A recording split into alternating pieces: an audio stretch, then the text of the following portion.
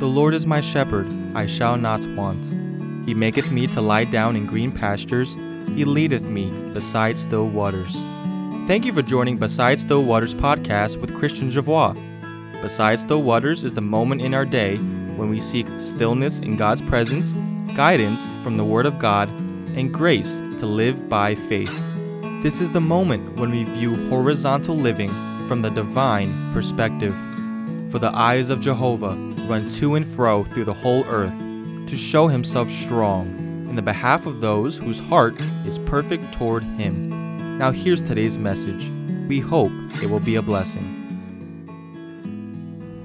Welcome to Beside Still Waters. We are starting a new series of conversations about life on earth from God's perspective, and it's called Blue Sky Chronicles. And what I want to do is really look at the Gospels and the ministry of our Lord Jesus Christ from the perspective that God would have it, and especially in the incarnation, the coming down to earth of the eternal God and fashioning himself, clothing himself in human form and walking on earth among men, seeing our life from his perspective, and especially through the ministry of our Lord Jesus Christ, and with a view to identify three things. One, as I just mentioned, we're getting snippets of God's perspective on man's living. And we will incorporate some of the promises in the Old Testament, the constraints of the law as it was given to the nation of Israel. Secondly, the ripples that are caused when God comes too near to people who are not giving God consent to come near. What happens when God gets too near to the things that are important to us? How do we respond? What do we do? What do we say? And we'll take some time to look at the lives of ordinary people that came pretty close to God, and God came pretty close to the domains that they want to retain control over. And this tends to have a ripple effect. I hope that in looking at their lives, we will also get a snapshot of where we are in our walk with God. And then lastly, how peace enters into a person's heart, a person's life, especially when the will of God as it is revealed is known, embraced, and followed. And so we go all the way back to the Garden of Eden. And we're not going to take the time to read specific scriptures, but in the Garden of Eden, we know of the creation, and especially the creation of man.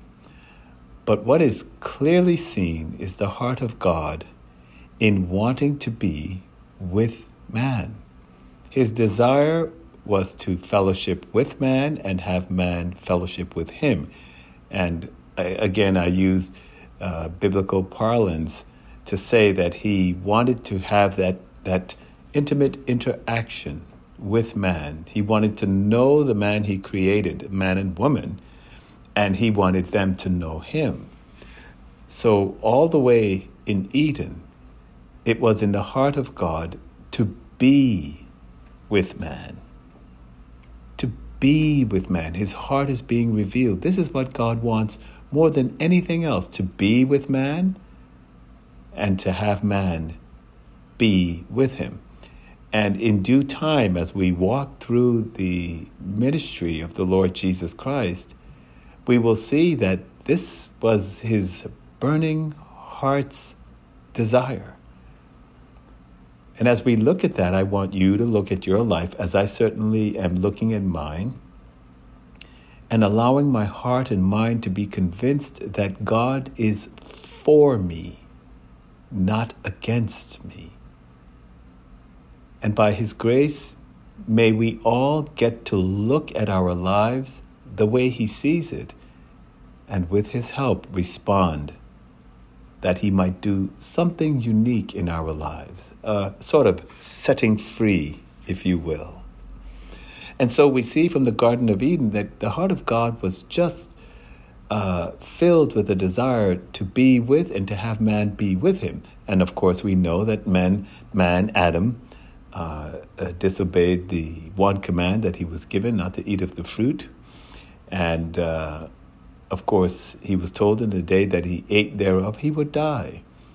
And immediately upon disobeying, his spirit died, and he could no longer have communion, fellowship, relationship with God.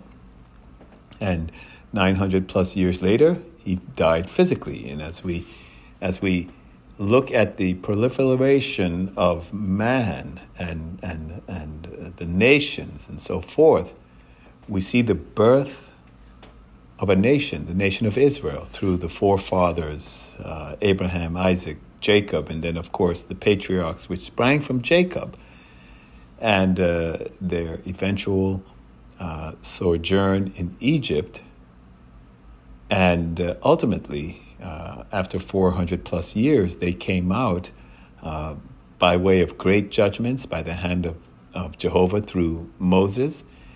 And the nation was born, if you will, out of adversity. But we see in the life of the nation of Israel that God's desire still had not changed. Why?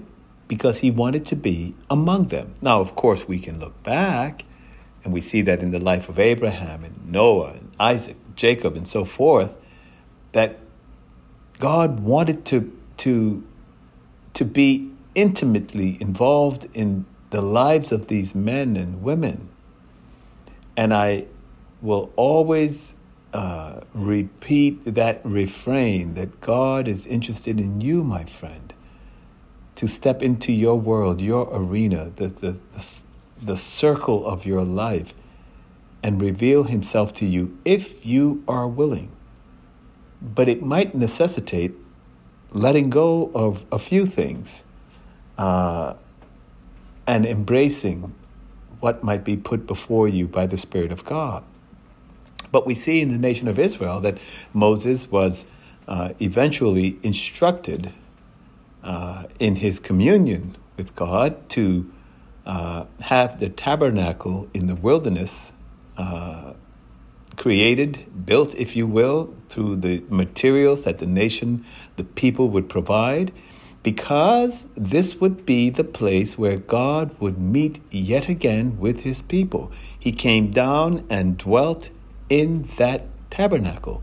And they were given, of course, a set of religious and practices, if you will, through the law and offerings and washings and so forth, to maintain this relationship. And a high priest would be ordained and so forth. And he would represent the people. And of course, once per year, he would go into the Holy of Holies, never without blood.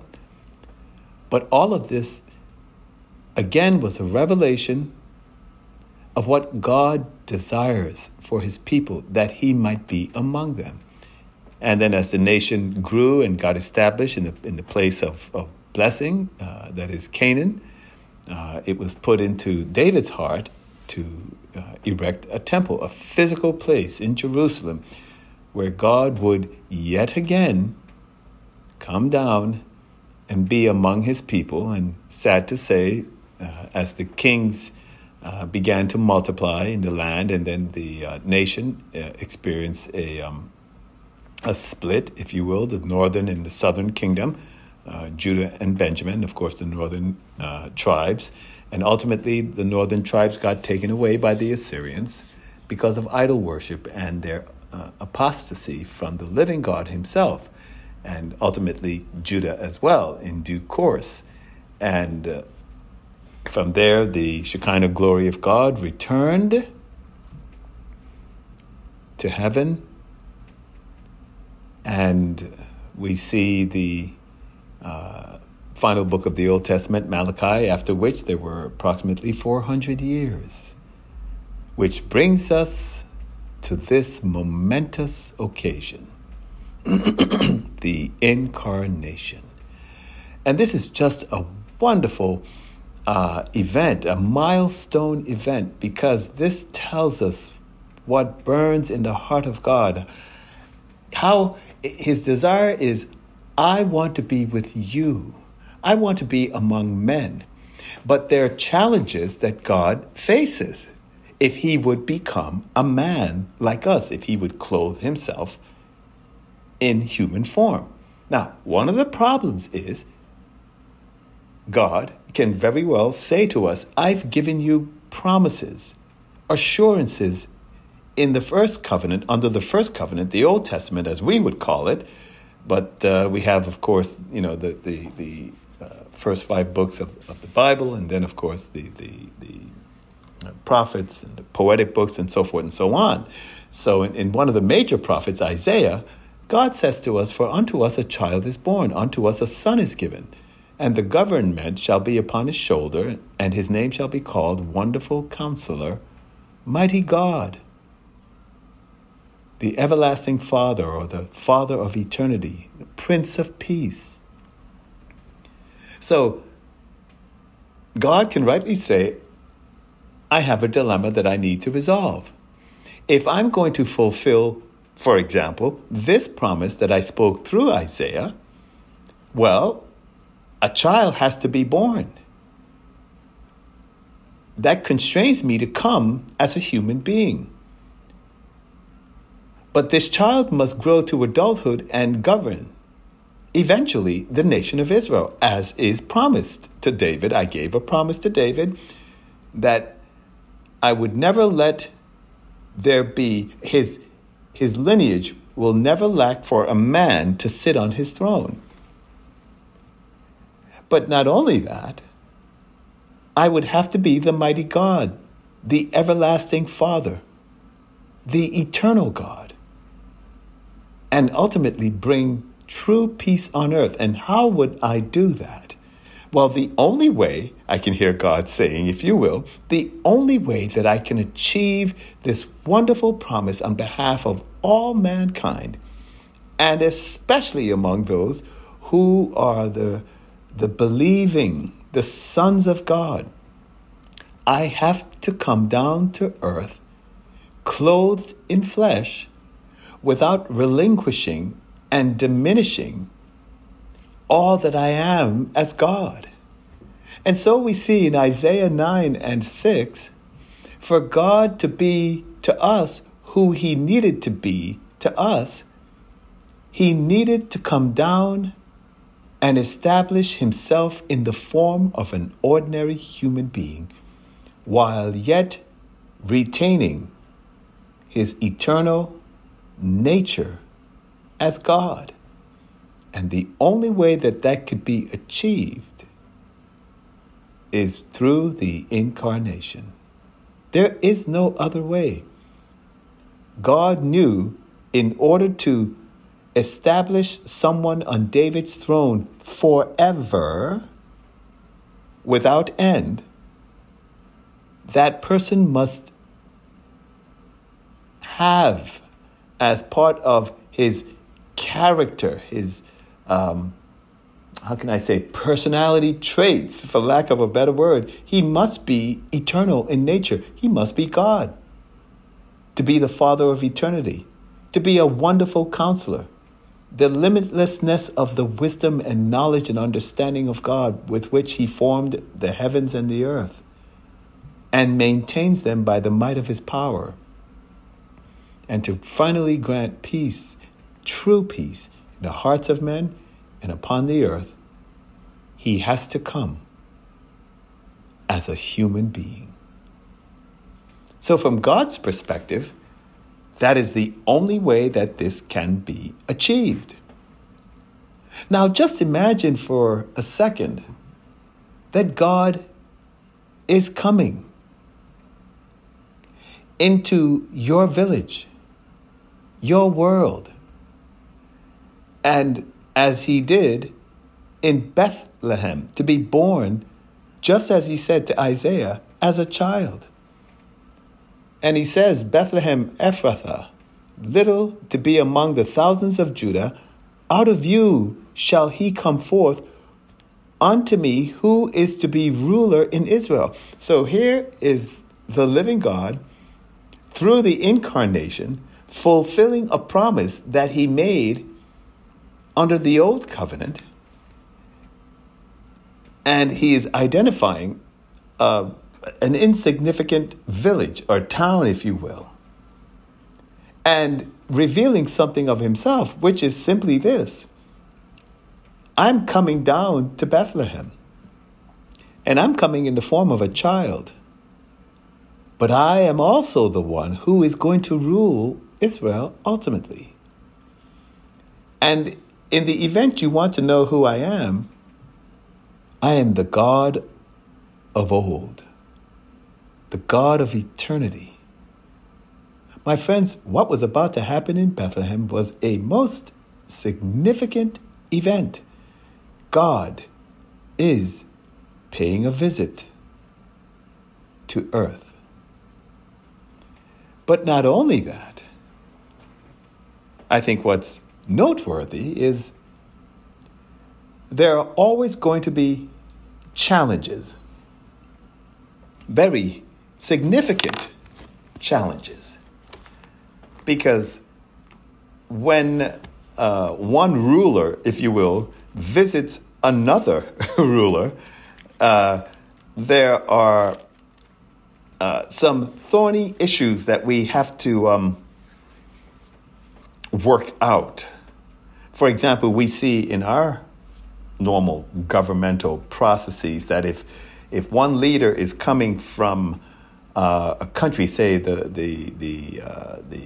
leader of Russia is coming to America, okay, there's a protocol to be followed. You know, there are ambassadors that are sent forth and they're communicating, if you will, behind the scenes. But it's a little more problematic with God, because men know instinctively that if God is, that means he rules and owns everything. And if he's going to be visiting earth, there are going to be some challenges, if you will, from the governments that are now in power, because there are territorial issues to be resolved. For example, Jesus was born in Bethlehem in the days of Herod the king. Now, Magi came from the east, and they said, "Where is the King of the Jews that has been born? We've seen his star in the east and have come to do him homage." Now, this is a problem, because you are talking about a local people's group that are being ruled by the Roman government, and the Magi is stating that there's a king born right in their midst. Now, this is a challenge to a territorial domain, because we are told that Herod, having heard of it, was troubled, and the entire city of Jerusalem as well. Because what do? Herod is the king. Now we are told another king is coming. Should he engage the Romans for perhaps a contingent of soldiers? What should be done? And you see, this is part of the problem when we think of God coming down on earth. It creates ripples, because we are forced as people to look at the areas of our lives, both socially and personally and governmentally, that we control. And now that we are being told that God is going to pay us a visit, in this particular case, the King of the Jews. But for all of us, if the incarnation is indeed a fact, then we have to wrestle with the domain that I govern. You see, if God is sovereign, if I claim his sovereignty, I must of necessity relinquish mine. And so Herod is faced with the ripple effects of hearing this news. Not only that, the Magi said, "We have come to worship him." Now, my mortality is in question because I am mortal. I must die. But if this leader of Israel, this one that has been promised, is in fact coming and is worthy of worship, then he is divine. And so the ripple effect is being felt right in Jerusalem, right in Herod's throne room. And I want to say also in your life and mine, there are ripple effects. If we would embrace the visit that God made on earth and the domain that I have control over, and you perhaps. But there are other ripple effects. We have a young woman, teenager, virgin, and like any visit of a ruler in our world, the ambassadors are the ones that are sent forth to present an announcement. Now, God has a problem. See, because his domain is not earth in the very physical sense of the word. Of course, he owns the earth and all that is in it. The world is mine in its fullness. You know, the cattle upon 1,000 hills belongs to God, the gold and the silver. And we are but renters on earth. But we don't view ourselves as such. We view ourselves as the owners. And so if God is going to be visiting a domain in which he does not participate in the active sense of the word that we have allowed him to, he would of necessity have to send his emissaries, his ambassadors, to announce his coming. And so he did so with a young virgin girl, and he sent an angel. I think it's noteworthy, too, that Mary had the presence of mind to be able to converse with, with an angel. And in this case, the angel Gabriel was sent not only to Elizabeth, her cousin, but certainly to Mary and Zechariah as well. But that's another example of what happens when God steps into a domain that he's not overtly welcomed. But she was told that she would bring forth a son and will call his name Jesus, because he shall save his people from their sins. So the ambassador that brings the news right out of heaven's throne room is simply telling her that she is going to be the instrument that God will use to bring forth this Son of eternity, the Son of God himself, the one who was promised, the child that would be born to us, the one to whom a government would be given, and he would shoulder its burdens, and he would be called Wonderful Counselor, the Mighty God, the Father of Eternity, the Prince of Peace. And he would choose to use a young virgin girl to bypass the normal processes of bringing a child into the world and conceive in her womb, so that the Son of God, the second of the Trinity, would have a physical body prepared for him. This is just one of the greatest miracles ever. That God would bend, break, change his rules in order to step down and spend time with us. But we also need to keep in mind that God is a God of truth. And there are some problems, some challenges in visiting us. When he visits us, the conditions upon which and within which he must exist has a problem that needs to be addressed, and that is the presence of sin in the cosmos. We are told in Romans 5 that as by one man sin entered the world, and death by sin, so death passed upon all men. And if God truly is as he reveals himself, as wanting to be among men and have men with him, as he did in the garden, as he did in the tabernacle, as he did in the temple, and now as he's doing with a personal visit, there is the problem and issue of the nature that permeates our very being. This fallen human nature that is infected with whole-scale rebellion, a nature that is at war with God. And so in this visit, God is coming into enemy territory. And we will see perhaps later that by Herod's response, God was considered an enemy.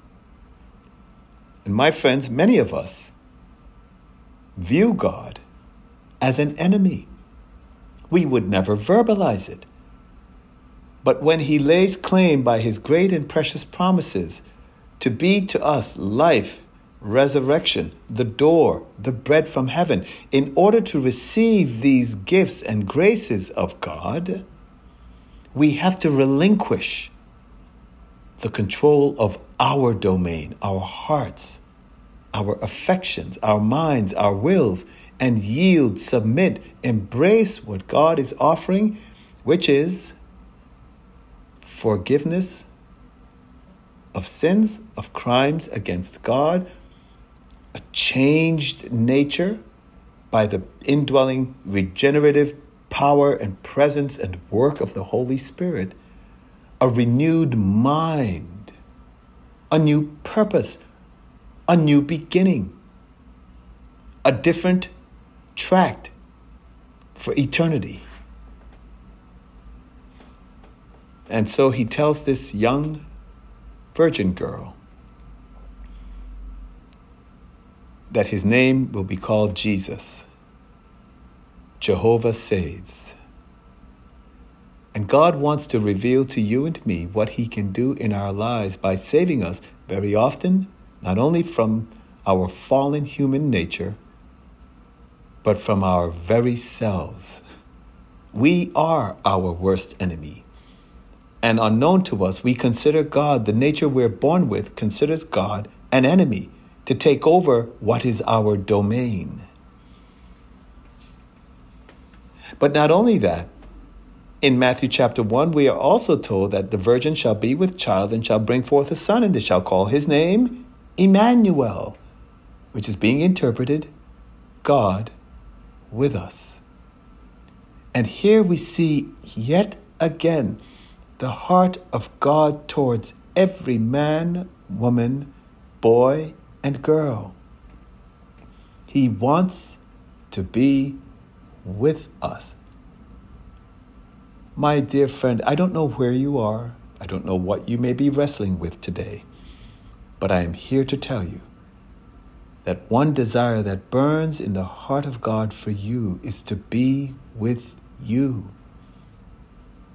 To be your constant companion, friend, to provide the grace necessary to live day by day in his presence, to be available that when you call upon him in the day of your trouble, as Psalm 50 says, he says, I will deliver you and you shall glorify me. Call upon me. He wants to be with you, with me, with men, women, boys and girls, people. He longs for them to be with him. He longs to be with them. Emmanuel, God with us. And this is what is about to happen. God has come down, clothed himself in flesh, given himself a name, Jesus, the son of Joseph and Mary, the carpenter's son. And he looks like an ordinary man, but embedded in that cloak of flesh is the eternal God, limitless in power, in beauty, grace, wisdom, understanding, and all the attributes that make him all that he is, that we will never be able to understand or comprehend.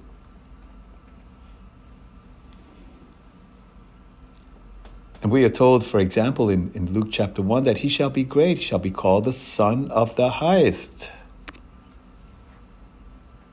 And the Lord God shall give him the throne of his father David.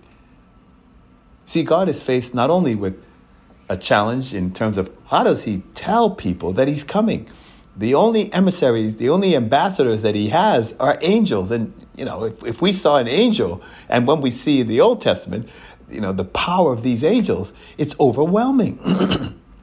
And he used these angelic emissaries to announce to the earth, God is on his way, he's coming. And he spoke to the shepherds that were out in the fields tending their sheep, and they saw a host of angels, and they were told where they could find the Messiah, where he would be born. And he spoke to Joseph. And he had to speak to Joseph, if you will, by a dream, because when Joseph found out that Mary was with child, now that's a problem. And as you can see, here this young man is going to marry this young woman only to find out that she's pregnant. And when he hears the news that, well, it's not the way you thought it would have been, that she was unfaithful to the commitments she made to him, but that God asked permission, if you will. I don't know how else to put it, but he essentially is telling her of the great honor that will be given to her, that she will be the carrier of the Son of God himself, the Father of eternity, the fulfillment of all the Old Testament promises to the nation of Israel and to the Gentiles, the one to whom the Gentiles will look to as a light. And she consented. She allowed God to have the domain in her life. And everything changed. But she was told that she would suffer as well. A sword would pierce her. She would see the death of her son, but ultimately his resurrection as well. And it is no different for us. It is a challenge that if we would have more of God, more of his presence, more of his grace, more of his power, more of the awareness of the fingerprint of God in our lives, it necessitates relinquishing our domain and yielding it to him to use it as he sees fit in our lives, to embrace what he has brought, asking him for grace to embrace exactly what he's brought to us. And what do you have domain of, my friend, that you find difficult to yield to him? And so Joseph was faced with a challenge, and he was minded to privately annul this marriage that was to happen. And we are told that an angel of the Lord appeared to him in a dream, saying, Joseph, son of David, fear not to take to you Mary, your wife, for that which is begotten of her is of the Holy Spirit, and she shall bring forth a son, and you shall call his name Jesus, for he shall save his people from their sins. There is a purpose, Joseph, for doing what I'm doing, and I am asking you to consent to my will. And we are told that all this came to pass so that it was as it was spoken by the Lord to the prophet, saying, Behold, the virgin shall be with child, as I mentioned before, and shall bring forth a son, and they shall call his name Emmanuel. So Joseph is now presented with a monumental message via a dream. God spoke to this man. And in this dream, essentially saying, I'm asking you to consent to my will. Allow me to have full dominion in your life. And what I will do is give you the privilege of raising, of tending, of taking care of the Son of God, the very one who is God himself. Now, this is nothing short of mind-blowing, because a human being is going to be taking care of the child who is actually taking care of the human being. This human being is going to be raising this child who possesses infinite knowledge and wisdom and understanding and power, yet placing human limits on the expression of that power, that this baby, this infant, this boy that he will be the father of, is the same Father of eternity, the promised one. I don't know about you, but I don't think I would want that responsibility. And yet, this man, in all his limitations, yielded his domain to God and was granted the single most greatest honor that any man can have. That is to be the human father, legally, of the Son of God, incarnate. What a marvelous privilege. And so we see Mary consenting. We see Joseph consenting. Of course, there are others that consented. We think of Zacharias and Elizabeth, and they gave consent. Their challenge was a little different, but for our purposes, we are looking at people who embraced the will of God. Now, just briefly, we see that Herod did not embrace the relinquishing of his domain, because we are told that Herod secretly called the Magi and inquired of them accurately the time that the star appeared, and having sent them to Bethlehem, said, go and search out accurately concerning the child, and when you shall have found him, bring me back word so that I may also come and do him homage. But he was lying, because Herod also represents people who will not yield dominion. And my friends, there are only two choices that you and I have. Every man, woman, boy, and girl has only two choices. Relinquish dominion and allow God to so fill our lives and hearts and minds, learning about him through his word in the very presence of the Spirit of God in our hearts, regenerating our carnal and degenerate human nature, or resist it and fight against God. And if God were to visit yet again, it would generate conflict. Because the Magi, after hearing what the king asked, they went their way and they saw the star and rejoiced with great joy when they saw the star. And they came into the house where Mary and the infant Jesus was, and they did him homage. They worshipped him. And then they opened their treasures and presented to him gifts of gold and frankincense and myrrh. But because God knew that Herod would not relinquish the domain in his life to God's visit to earth, but would do the very opposite. He would try to kill this infant. The Magi were divinely instructed in a dream not to return to Herod, but to depart to their own country another way. And we saw that when Herod found out that he had been bypassed, then he sent soldiers out to kill the child. In fact, we are told that he was greatly enraged and sent and slew all the boys which were in Bethlehem and in all the borders around, from 2 years and under, according to the time which he had accurately inquired of the Magi. And God, knowing what would happen what the ripple effect was. And this is what I'm trying to show you, my friends, that there's always going to be a ripple effect when God draws near to us without our consent. And so was fulfilled that which was spoken through Jeremiah the prophet, saying, a voice had been heard in Ramah, weeping and great lamentation, Rachel weeping for her children and would not be comforted because they are not. He killed the children, the boys, 2 years and under. And so, my friend, I ask you, do you want peace? Do you really want peace in your heart? In a world filled with turmoil, perhaps a home. Perhaps you're living in a home filled with turmoil.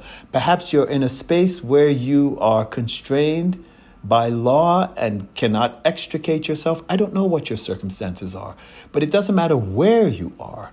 You can have peace of heart and mind. You can have the peace of knowing that your sins are forgiven, iniquities pardoned, a relationship with God reestablished. And you ask the question, well, Christian, how can peace enter my heart? The same way that it did. For example, with Mary and Joseph. Joseph found peace when he embraced the will of God for his life. To be the father, the earthly father of the true Son of God, of whom the Spirit of God was the one that impregnated Mary.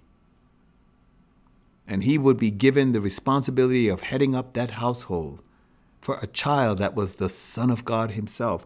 He found peace. Mary, in submitting to the will of God, though she perhaps understood it, very little of it, and the enormity of it, she submitted with all willingness and humility and had peace in her heart that she was in the center of the will of God. The Magi experienced joy and rejoicing because the purpose for which they came, they found, that is to worship and humble themselves and to present their gifts as we are called to present all that we have and are.